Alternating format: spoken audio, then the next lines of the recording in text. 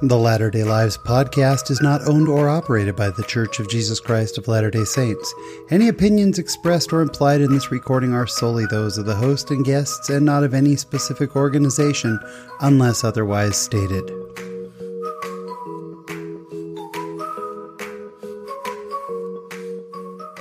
Hello friends, welcome to episode number 54 of the Latter-day Lives podcast. My name is Sean Rapier, and I am the host of the show. So glad you're here with us. We've got a fantastic show.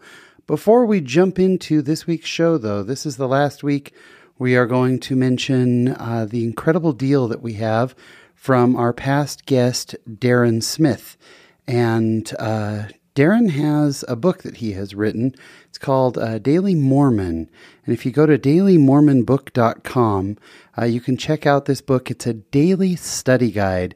And I love it. If you don't want to buy the book, by the way, you can sign up for his daily email, which I get. And it's just awesome. It gives you a quick thought each day to kind of kick off your day and enhance your study. I absolutely love it. Darren's an amazing guy. You can go back to his episode to hear more about his book. But if you go to dailymormonbook.com, when you check out, be sure to enter Latter-day Lives, and that will get you 20% off. So go check it out and support our good friend Darren. This week in the conversation, Cindy Threadgold is such an incredible woman. I am so impressed with Cindy. And a few years ago, she just got the worst news you can imagine, that her son had passed away while serving his mission. And I can't even imagine it. But Cindy has taken this tragedy and is doing such incredible work because of it. She actually documents all the missionaries who have lost their lives while serving and has created a virtual cemetery and now has teamed up with an artist, and they're doing so much to honor those who pass away while serving. Just incredible. That's all coming up for you. A couple of notes on this week's conversation. Cindy and I ended up talking for over an hour, and so I edited it down just a little bit for content. We had such a wonderful conversation.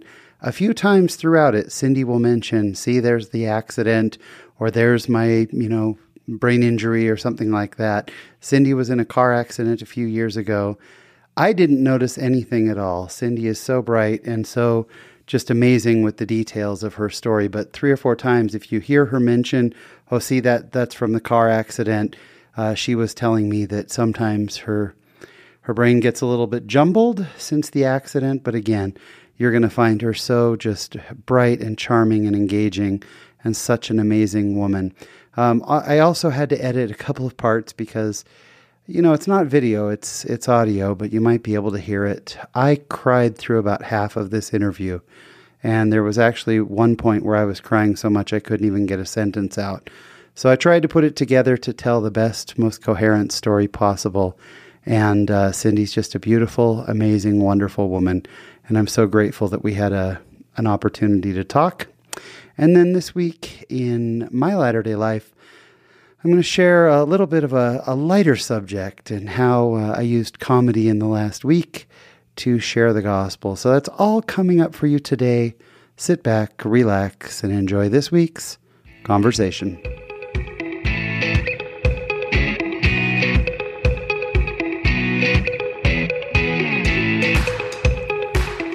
And it is an honor to have as my guest on the show today, Cindy Threadgold. Cindy has just an amazing experience to talk about and some of the great things she's doing. Cindy, welcome to the show. Thank you. So glad to have you on. You reached out to me, and when I read kind of your experience as well as kind of what you're doing, I was just blown away. But before we get into kind of the main subject we're here to talk about, we want to get to know you a little bit. Okay. Tell us a little bit about Cindy Threadgold. Well, I'm old. You are not old. I'm 60 years old. Are you old. 60? I am. All right, 60 is not old. Yes. The older I get, the less 60 is old. But B, you don't look 60. Well, thank you. Yeah, well, so where are you from? Tell us a little bit about your family. I am from Mansfield, Ohio. Oh, where's Mansfield? It is halfway between Cleveland and Columbus. Nice. So did you grow up in the church? Kind of. My mom joined the church when I was, 6 or so. Yeah. But my dad wouldn't let me be baptized till I was 9, so I'm kind of a convert. Yeah. Yeah. Hey, 9 counts as a convert baptism. Yeah. I'm sure it did for the missionaries. Was your dad in the home? Was he opposed to the church? Or was it just At the sort of time that they learned about it, Yeah. yes, he was in the home. They later divorced, and that's a whole nother story, because not only did my son pass away on a mission, but my grandparents, or my grandfather, did as well. What? And yes. So your grandfather passed away while he was serving on a mission. In South America. Where was he? Do you know what country he was in? He was in lots of places, because they sent him there in 1964-ish to build and repair chapels to get ready for the growth that you probably saw when you were down there. I got to enjoy in Chile. Arica, Chile. Now I'm going to forget, because that car accident we talked about. You're all good. A whole bunch of different places. He was in Curitiba, Brazil, Arica, Chile. He died in Peru on the tarmac of the plane trying to get home for medical treatment. What? So do they know what he had? He had yellow jaundice, the yellowing of the eyes. This was before you had to get your shots to leave the country. Yeah, so, and before medical was as pervasive in South America. But he began to be ill, and they said, "Oh, there's nothing here we can do for you. You need to get home." And on the plane on the way home, he passed away. On the tarmac. Before it took off. Are you an only child? Do you have siblings? I am the oldest of 3. Oh, cool. So there's a brother in the middle and another sister younger than me. All right. All went to church and went to early morning seminary and followed the bus back to our house. Awesome. So that we could get off and run and get on the school bus to go to school. What a great life. It was. Except for in winter in those parts. Oh, my. Yeah, winter's mighty cold there. Utah has nothing on Ohio. The winter of 76, I believe, where the semi-trucks were buried in snow. Yeah. Google it. It's unbelievable. It is unbelievable. So you graduate from high school out there. One of 480 and the only Mormon. The only Mormon. You were it. The only Mormon. So when people said the Mormon, it was like, oh, you mean Cindy. Yeah. I was kind of known for the non-smoking, non-drinking. And sure. After high school, I worked at a drugstore and thought I might want to go and be a pharmacist. When I realized how long that would take, I went, no, I can't do that. So I just hung out for, waiting for the right guy to come along, and it didn't happen. And finally, I was doing splits with the sister missionaries. And I said, well, how much does it cost to go on a mission?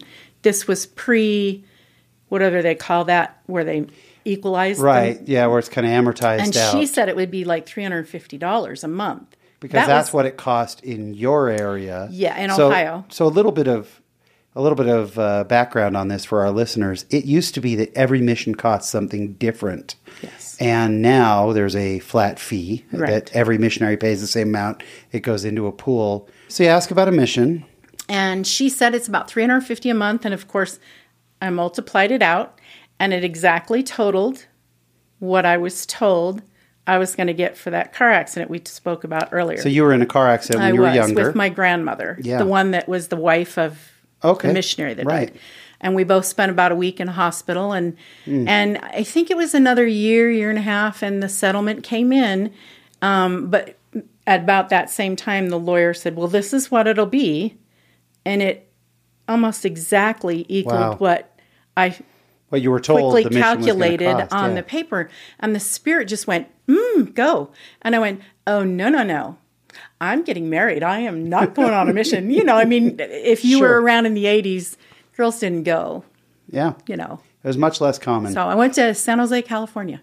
I loved it. You were a baby then, though, when I was there. You probably... Right. I was around 10 then. So there you go. So you come home from your mission, and did you go home to Ohio? I did. I went home and proceeded to go to all the dances we could. Even went to a All Ohio, All Michigan, which people are like, oh my goodness. No, that's the equivalent of a small stake dance here. Yeah, and All Ohio sounds like... All Ohio, All Michigan, combined all the two. All of Ohio and Michigan together. That's a long drive. Well, I don't remember where the dance was. Even if they put it centrally, you're still a 3 or 4 hour drive. Yeah, at least. From some parts. Everywhere was a drive. Yeah. Everywhere. Yeah. The stake center was 60 miles away. And so when I walked back in my ward building, I would say 9-10 months after I'd been home, there was a young man there, and I asked my mom, who's that? Oh, well, that's Elder Threadgold. He used to serve here in Ohio in the ward, and he's coming back to go to school now. And I went, cute. And the Lord sent him.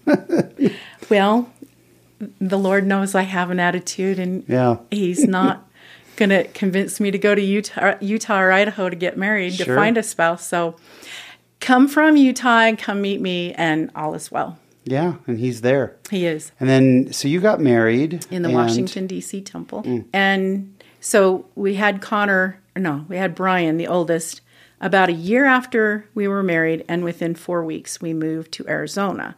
And then I had Shane 2 years after Brian in Arizona. Yeah. And then I had 2 years later, Brandon.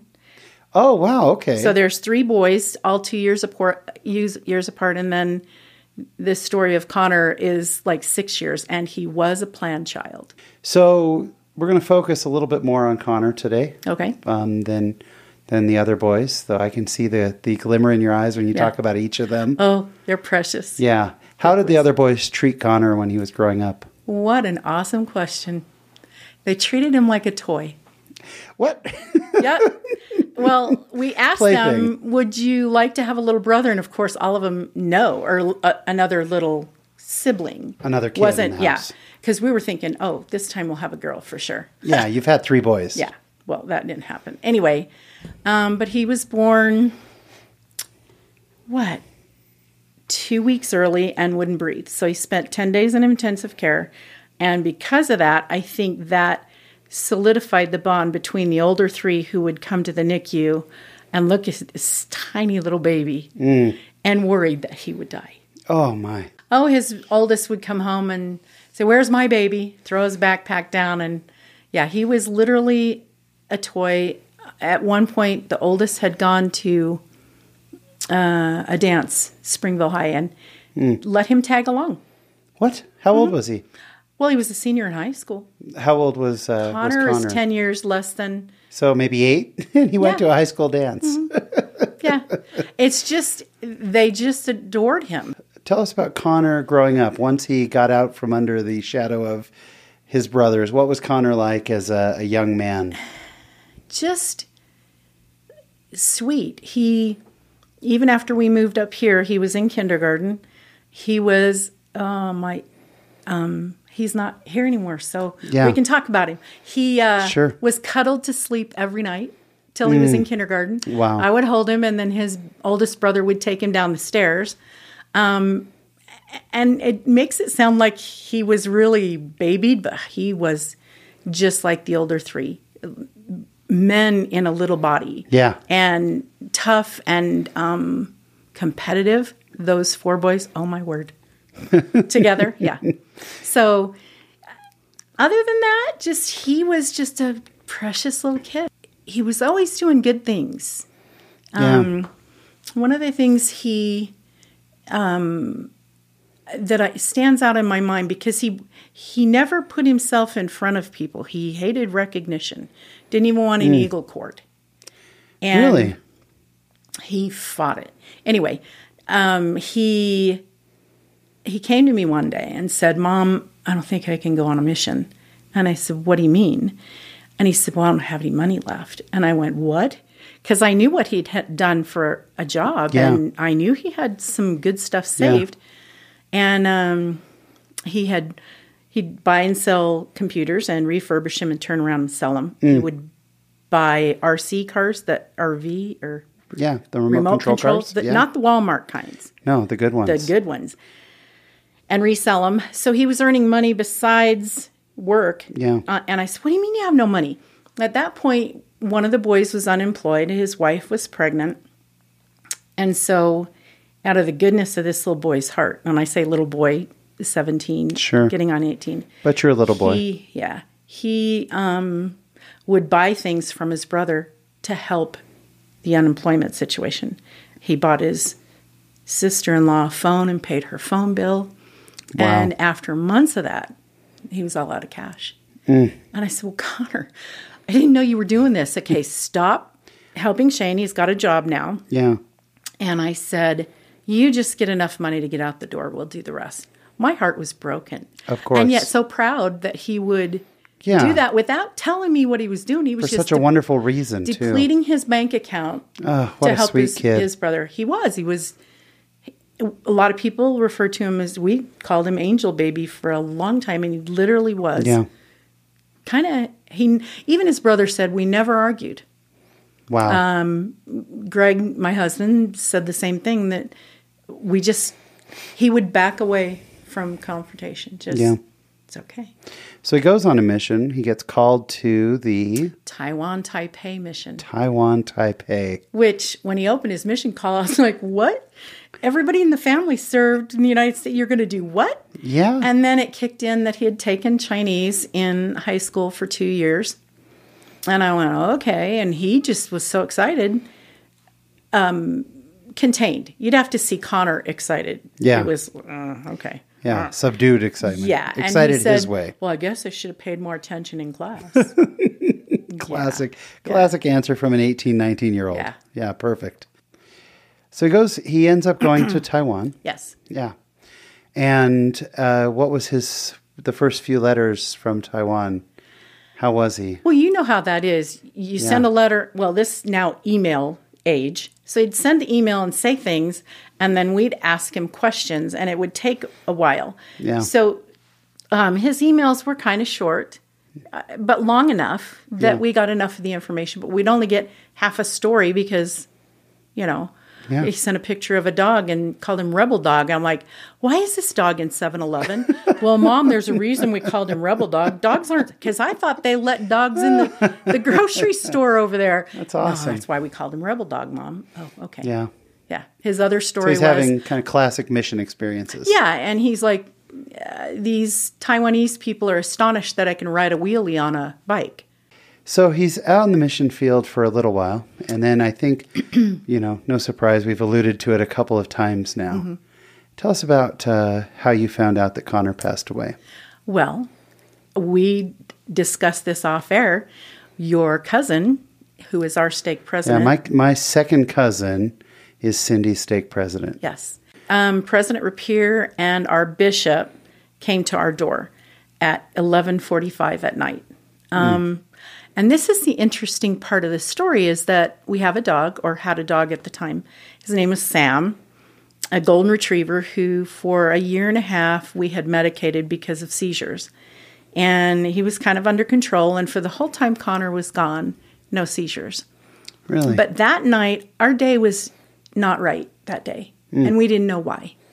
Greg and I had a fight, which is quite rare. Okay. An argument that lasted only a short time, but lasted longer because he had taken a nap and I went to the park with the grandkids. And it was just not a right day. Okay. And about 10:30, Sam, our golden retriever, had a seizure. Like, oh my goodness. So usually we're in bed by 9, asleep by 10. That's our lifestyle. Sure.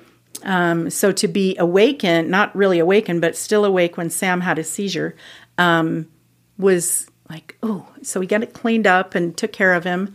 And, of course, by 11:45, we were almost ready to, get ready to go to sleep again.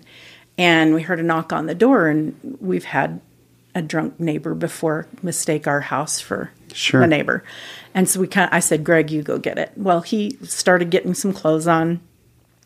Then we heard another knock, and the phone rang, or the doorbell went off. So knock on the doorbell. We're like, somebody's insistent. And I thought, by that point, I better get dressed. So I did.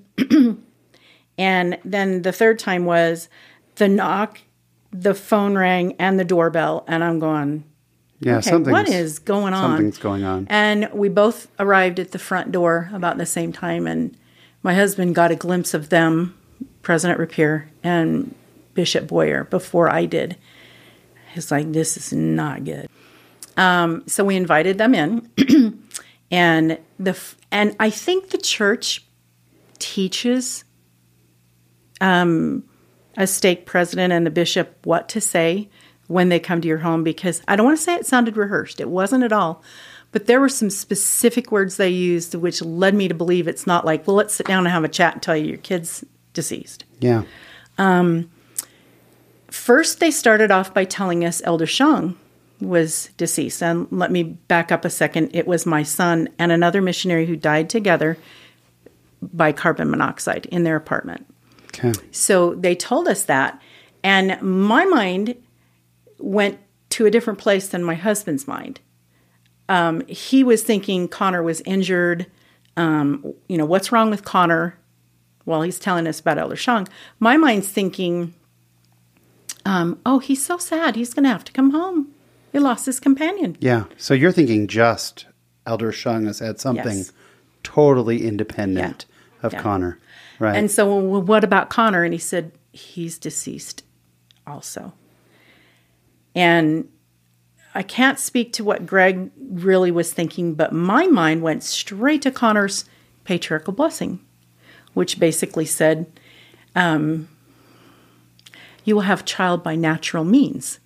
And I back up and tell you about the patriarch who sat with us for almost an hour explaining how he would say things.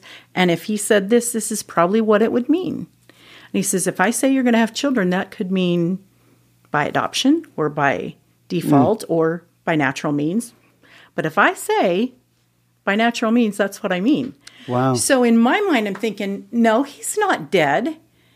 The denial hits there. Yeah. He's going to have children by natural means. Yeah. How could he be dead? And of course that later kicks into it's as natural on the other side of the veil as it is. Of course. Here. Did you go through that time of denial like, this is just a mistake? Like, this can't be right? Or did you get that confirmation that, no, he's gone? And I don't know about confirmation, but the very next day we went to church. So this was Saturday. No, it was a Saturday. So...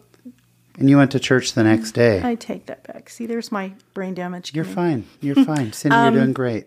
So that was Friday night. Saturday, we greeted everybody in the front yard and then went to church. But I remember telling, and there were things that would come out of our mouths that were not Cindy or Greg. Yeah, I believe Two of them quite vividly. One of them, I was in Young Women's at the time, and I told the Young Women's group, because they were going to meet with the youth to help comfort them. Sure, of course. And I said, we're going to go home now because sacrament is enough. And oh my gosh, so, yes. I just said, tell the young men and women that we're content. It was the only word that came out of my mouth was, we're content. It'll be okay. We're content. Wow. That isn't a perfect description, No, but it sounds like probably what the young women needed to hear. To be okay. Well, we were afraid. Our first fear when we heard this is there was 8 other missionaries out at the time. Yeah. One of whom was Connor's very, very, very best friend. Yeah. And the rest of them, not only were they friends, but they went and served sacrament to a lady in our ward together, the whole group of 8 of them. So and his whole teacher's quorum, priest quorum, they'd all grown up together. Yes. Yeah. And, some of those boys, they're boys. They're not men. I'm sorry. Of course. They're sweet little boys. Some of them were in very scary parts of the world. We never worried about Connor in Taiwan because it's a safe mission. Taipei is a very modern city. Well, I had a friend that served there when I was mission age. Yeah. And so that mission's been around for 50-some years. I've been to Taipei many times, and I've walked around Taipei. I mean, I have walked most of that city. And we would often go out at night. There are night markets everywhere. Sure. You go and eat dinner at 10 o'clock in a street market. It is one of the safest places in the world. So we never worried about him except for the tsunami, which, going back to one of his emails, I have to stick this in. He goes, this is where it takes weeks to go back and forth. And he'd send an email saying, there's a tsunami coming and I'm so excited. And Mom or Dad like, what the freak did you just say? So we had to wait to ask the question in the next email and then wait for his answer. Are you okay? Yeah. Yeah. Well, it was what they called flooding an area with missionary work. They called that a tsunami. Oh, no. Exactly. You don't tell your mom a tsunami's coming. Yes, he did. Yeah. There's a tsunami coming, and I'm so excited. Oh, no. Really? Seriously? This is what you're going to tell your mom on the other side of the world when we're watching weather reports all the time to make sure you're safe? Yeah. That's the only thing we worried about. And even then, we really didn't even, quote, worry. Yeah. No. So did you get more details over the course of the weekend? No. Have you gotten more details since? Yes. It was Well, it a took carbon 3 monoxide poisoning in the apartment. There was a leak that they were unaware of? It was a leak in the water heater, which Elder Shang was found in the bathroom, and Connor was found in the main part of the room. So it was so fast that neither one of them could warn one another and get out. Yeah. But anyway, it was, from what I understand, we didn't know right away. They said they thought it might be that because they were secure. There was no foul play. So they were locked in the apartment. The police had to get them in. Yeah. I mean, that's the obvious answer. So yes. So then, what was there correspondence from the church during that time, or how did you make arrangements? Obviously, you needed to bring Connor home. Mm-hmm. And so, did you make those arrangements, or does the church is put really that together? Good to take over? I'm sure it's because they realize that grieving happens and you're not in your right mind. Sure. So we went that Monday to go make funeral arrangements, and because the bishop showed up at our door, we got to go right now, let's go. And okay, that means he's coming home tomorrow, right? Yeah. No, didn't happen. But the funeral was taken care of. And it took 3 weeks for his body to come home. 3 weeks? 3 weeks. Do you know why the delay?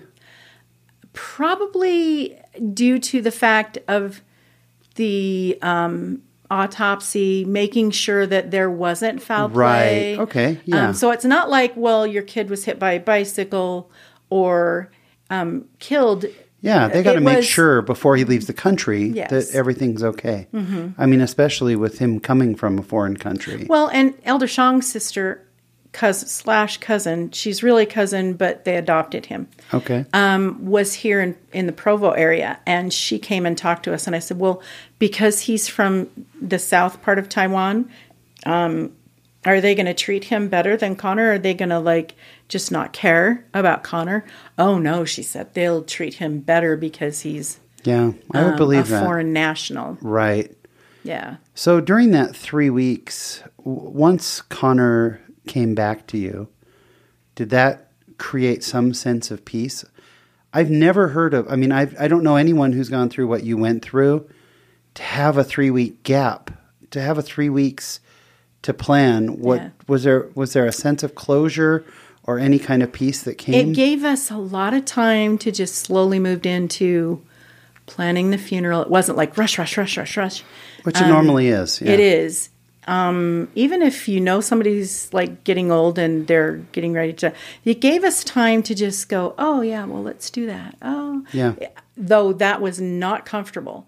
Of course. This was in August of 2014 when he passed away. And by the time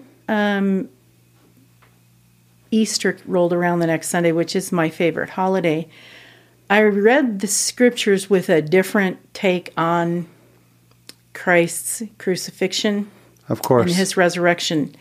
And I totally understand Mary at the tomb going, where's his body? Yeah. Where have you laid him? Yeah. I think that's a perspective not too many people can have. Nor would I want anyone to. No. Nor would I. No, not at all. I know when I've gone through loss, there have been roller coasters in faith. And for me personally, it's never been I've never hit the why or start questioning maybe the gospel isn't there. How did Connor's faith, or how did Connor's death affect your faith? No loss of faith. I've still not found a place for anger. That's amazing. Though others in my family have. Sure, I believe that. And that's okay because everybody grieves differently. I remember telling my husband, knowing what other people had gone through, not just but a child dying, not a missionary, that it can tear apart families and marriages. And I'm like, this is not going to happen. Good for you. It is not. And at one point, there was another argument, which, again, out of nowhere. And I'm just saying, this is Satan. Are you familiar with the fact, I don't know if this has ever happened to you, where Satan will tell you lots of truths and then tell you the lie. Yeah. And that's what, there were 3 times that happened. And because of, you'll need to talk to Blake about his personal revelation with Connor. Yeah. Blake is my cousin who is the stake president. So at the funeral, what kind of support did you receive from your ward, your stake, your neighbors? Unbelievable. Yeah. Probably as expected. The thing I noticed were people were serving us based on their talents. It was an interesting... what an interesting observation. It was because I always had this, well, I can't bake. Don't. Okay, you brought us cookies tonight. But the cookies, now there's a few things. As long as it has hamburger, I can do some awesome stuff. But my husband is the gourmet chef. Oh, so, awesome. Don't expect ever gourmet from me because I'm not the Molly Mormon, which is probably half the reason I brought you the cookies. Like, see? I love it. I love it. I can't wait to have a cookie tonight. What was the original question? I'm sorry. The question just was about the support you saw from... So we had this lady that, Vivid, came walking up the side yard, and she had this big, like Nordstrom's, like she'd been shopping at Nordstrom's, probably really, really wide, tall and deep. And I opened it, and all I could see was white stuff in there, like white paper products, like paper plates, spoons and forks, toilet paper, Kleenex. And I'm going, what the heck is this, Yeah. And I took it in the house, and I began over the next several weeks and even months when the paper plates still, they were from Costco. I must have been 150 of them in there. I don't know. How great. And I thought she was thinking outside the box to serve us. She wasn't just, let me bring you some cookies. Let me bring you dinner. Yeah. Another guy carved a bowl and put a little thing about Connor on the outside. Wow. Just stuff that... so thoughtful, and personal. Based on their talent. Yeah. We had kids that would come mow the grass. Just stuff that I learned. I learned that there's more than 10 ways to serve somebody. Yeah. In the grieving thing. Yeah. So. And where is Connor put to rest? He's in the Springville City Cemetery. Awesome. Yeah. Awesome. You have now taken this. First of all, I just have to tell you, I have cried through almost this entire interview, which we're not talking about specifically sad things. I'm just so overwhelmed by it. But you've taken this tragedy and this difficult thing and now have created somewhat of your own mission with it. Yeah. Tell us a little bit about that and how that all came about. Well, I can preface first by I've loved doing genealogy for years. And other people, what do they do when their child dies or they have tragedy and they create a foundation or they do a scholarship or they do whatever? And I'm going, I got nothing. I don't have any talents. And I went, okay. So one day, Greg was working on some stuff. He goes, Cindy, come here. I want to show you something. And he showed me a virtual cemetery. And it was about missionaries who passed away while serving. And I'm like, oh, that's interesting. And a virtual cemetery. So it's online. On findagrave.com. On Find a Grave. Okay. So it's called a virtual cemetery. So they create kind of groups on Find a Grave. Like you can create all your family members or all your surname, or one has Titanic survivors in it, other tragedies that they just group all this deceased people in a virtual cemetery. How neat. That's cool. So I thought, well, that's cool. And then I went searching. And the sad part is that I found some databases who were documenting missionaries, and Connor included, who died. And then the sidebar was all anti-Mormon stuff. And my heart just like, this is not cool. So these were people who were opposed to the church who were using this as a... I don't know. The one guy was being positive about missionaries, but negative about the church. So it's like, I don't understand this. I don't know what to do with that. And one of them finally, at one point where I started to read, he said, well, why doesn't the church do something? Why doesn't someone do something? And and I said, yeah, why doesn't? That's a wrong thing to say out loud when the Spirit's listening to you. Why doesn't someone? It's like, because you might be that someone. Well, I was told, do it. You do it. Love it. So out of that created this database of missionaries. Tell us about the database, because I am so fascinated by it. It is missionaries who passed away while serving on a mission from 1830 to present, and there are over 940 presently listed in there. I keep thinking we'll be done. The last time I said that and thought that, another 200 showed up. 940 in your database. Yes. Who have died while serving a mission. Yes. And I want to qualify that by saying if they've had their mission call and pass away, they belong in that database. Sure. Or if they've been home only a month or so, yes, that's still part of the mantle kind of thing that hasn't fallen off. Then there's a separate database for injured missionaries as well in there. So if people want to find this database, how do they find it? You could look up Noble and Great Ones, or on Google, or Mom on a Mission 2017. Yeah, if you search for Mom on a Mission 2017, it's a WordPress site, but it'll just search for Mom on a Mission 2017. There is a beautiful header picture of a bunch of wonderful missionaries, old and young. I love that. That was done by Melvin Lands, an artist down in Bolivia. Wow. Oh, I hope it's Bolivia. It's just a beautiful, beautiful picture. Yeah. And tell us about Noble and Great Ones. Other than, you hear that in the scriptures a lot.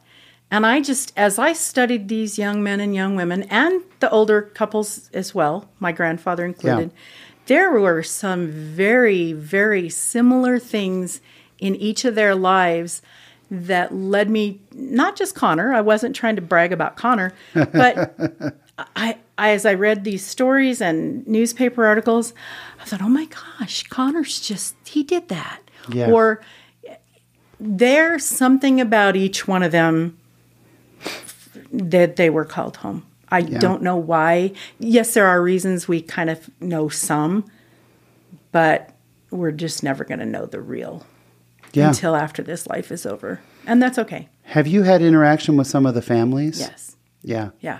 Any great experiences there? Any negative experiences? All of it. None negative that I know of. No. I mean, how could anyone anything but just love and appreciate this? I mean, it's such an amazing, and this is something you're still doing, you're continuing to do? Every time the missionary just died in Australia, he's not yet in the database because his funeral hasn't happened. So I searched them up in their family search ID. And of course, family search waits for a while to put them online. And to make sure that I have enough documentation. So if you looked at each of those missionaries, there's lots of links with each one, newspaper articles or early Mormon missionary database, and I've read every. So if you look at that and go, she's saying she read every one of them. Wow. Yeah, I have. That is awesome. Because I want to know. One missionary that passed away, I caught his obituary and I read it. And it mentioned a song, and the song is, oh my goodness, my brain just, sometime we'll know, sometime we'll understand. And I don't know if you've heard this song. I guess it used to be in the hymn book a long time ago. Sometime we'll understand. I don't know that song. And the words are like unbelievable. Yeah. And so this year we have a Angels Among Us event. in October, where all the families are going to meet together. And we've got a relative, of one of the missionaries that's going to sing that for us this year. Tell us about that event. It happened last year for the first time.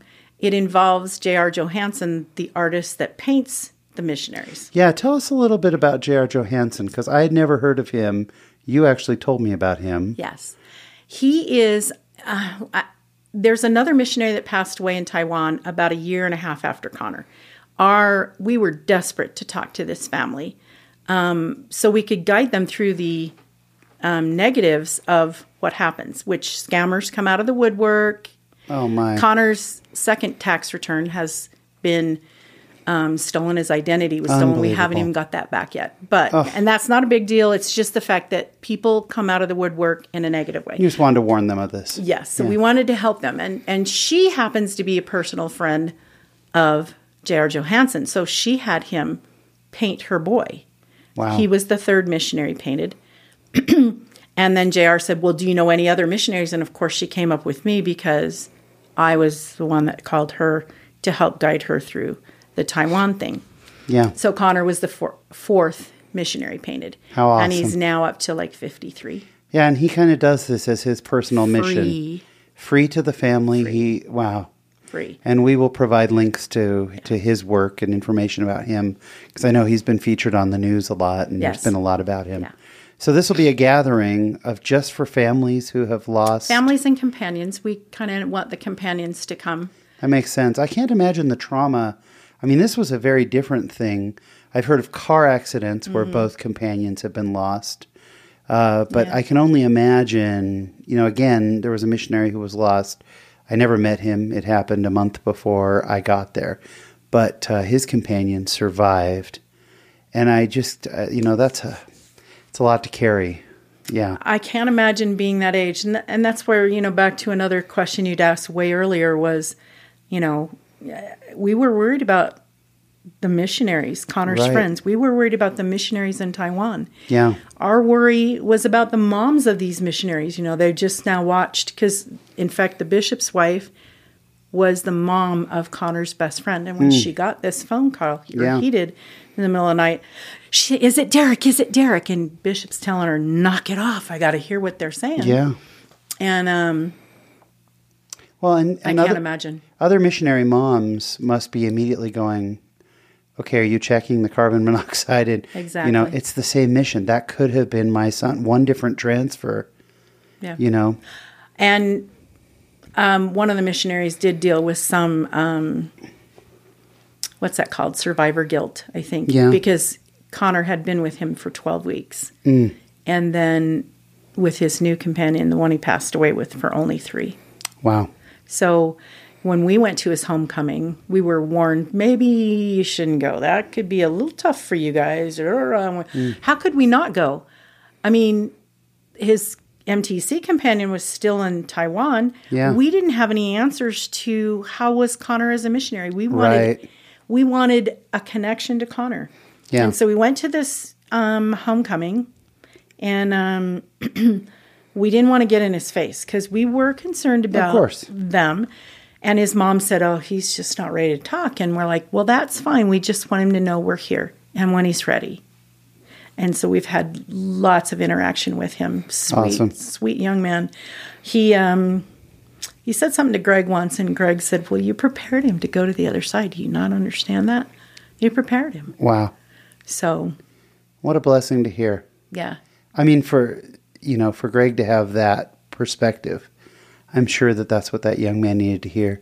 Yeah. Cindy, I'm so impressed. And as we've talked, what has impressed me again and again is that you were the right person to be able to deal with this type of loss.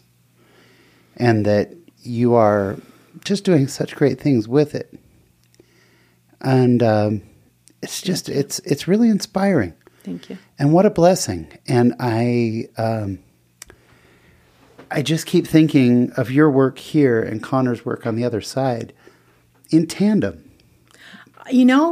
And you're right, exactly. As I'm doing the research to help, so my job is now JR secretary. My job, I volunteered. I got in his face and I said, look, I know how to find dead people. but I'm even better at finding living people. I said, if you want me to find families, I can do that. Wow. And so I offered my help to him. And it is amazing the connections, or the vine that goes from one thing to another. And I honestly believe that some of these missionaries who've passed away, even generations and decades ago, must be saying something to Connor or the other missionaries who've been painted. And like, me too. I want my painting. And there was one vivid remembrance. I had just finally found this elder's obituary and put it up on Family Search. And yes, I do that even if they're not related to me. How great. And it wasn't a week later, his aunt called JR and says, I need you to paint him.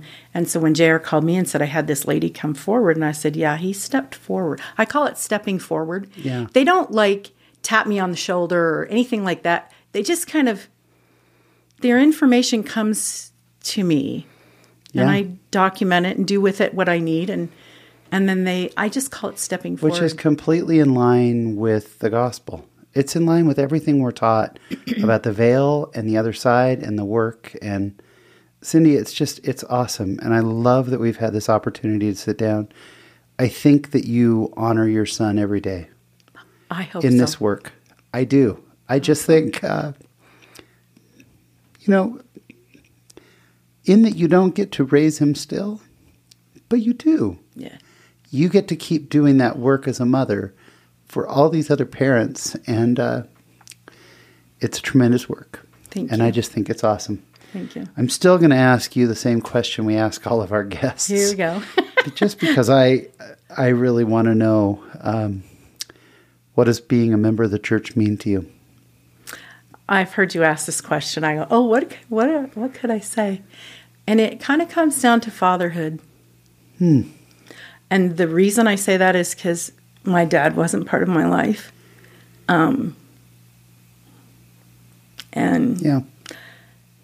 So for years, praying to Father in heaven, praying to a man, was extremely hard for me to understand that concept, that there could be a man that gave any care.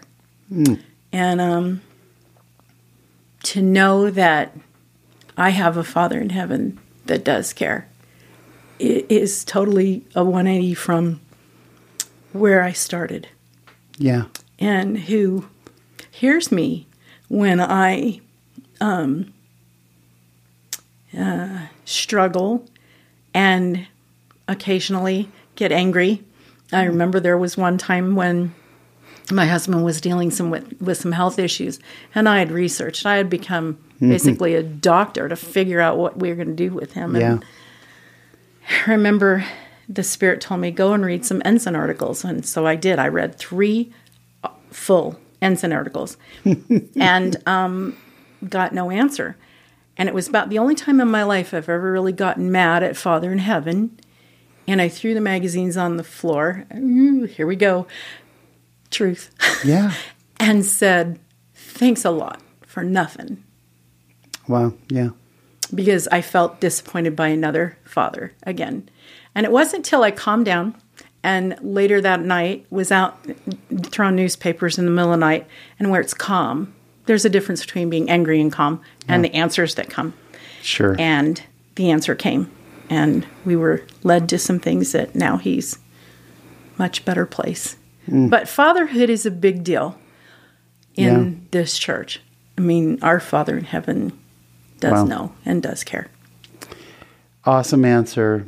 Beautiful story. Cindy, the work you're doing is phenomenal, and it carries on. And I encourage all of our listeners to go check out Mom on a Mission 2017. Thank you. If you type in Mom on a Mission 2017, you will find it will have links on our social media, on Facebook especially, as well as links to JR and the work that you're doing with JR, and where we can see some of these beautiful portraits. And thank you. Thank you for all you do and for what you've shared with us today. Well, thank you and for sharing your latter-day life with us. Thank you for having me.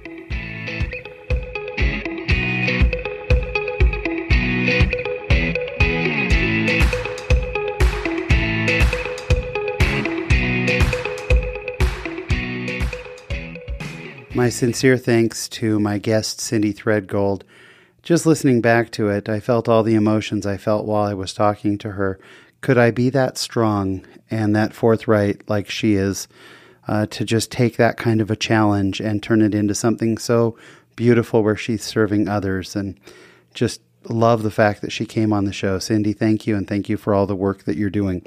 Again, we will have links on our Facebook page to Cindy's website, as well as the virtual cemetery and the artwork. So take a look for all of that. Okay, on a very different note, this week in my latter-day life, I think I've mentioned a few times before, I'm in sales, and I've hired a couple of new guys lately.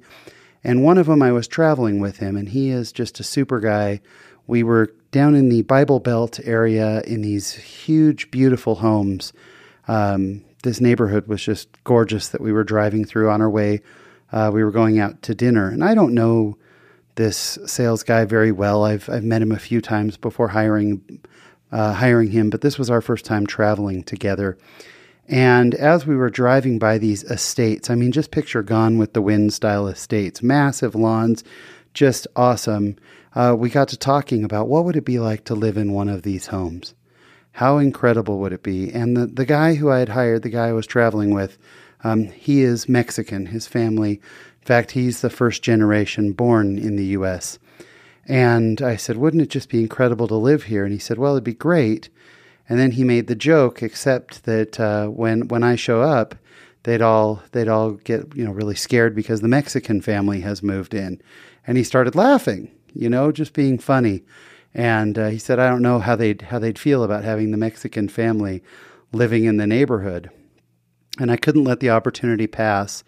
And I said, I'll tell you what, if it makes you feel better, if you and I walked up to the door together and knocked at the door and said, hey, you're going to get new neighbors, you get your choice. Now remember, this was in a very born-again Christian Bible Belt area.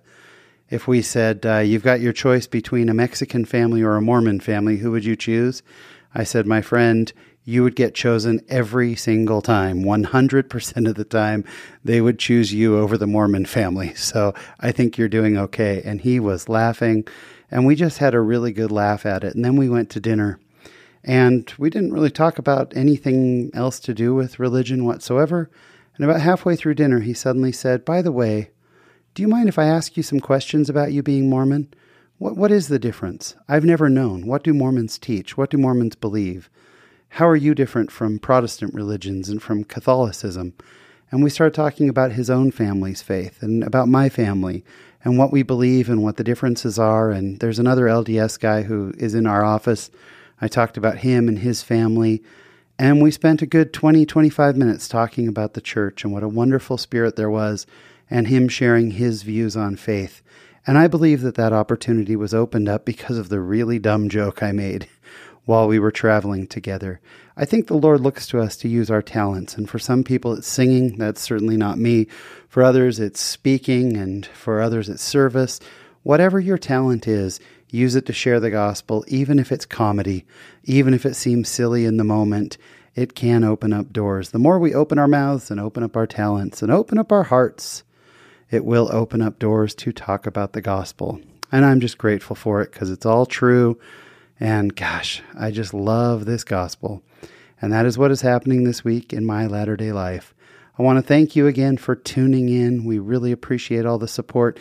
If you get a moment and feel like leaving us a review, we just love getting reviews. We appreciate them. They help us to show up when people are searching for good content. And if you know someone who might enjoy the show, if you could share it on Facebook or on Instagram or with your friends, we just keep growing, and we sure love getting this out. So until next week, when I've got a really great guest, just a very funny guy on next week. Again, thank you for tuning in this week. And remember, as always, there is a great, big, beautiful world out there.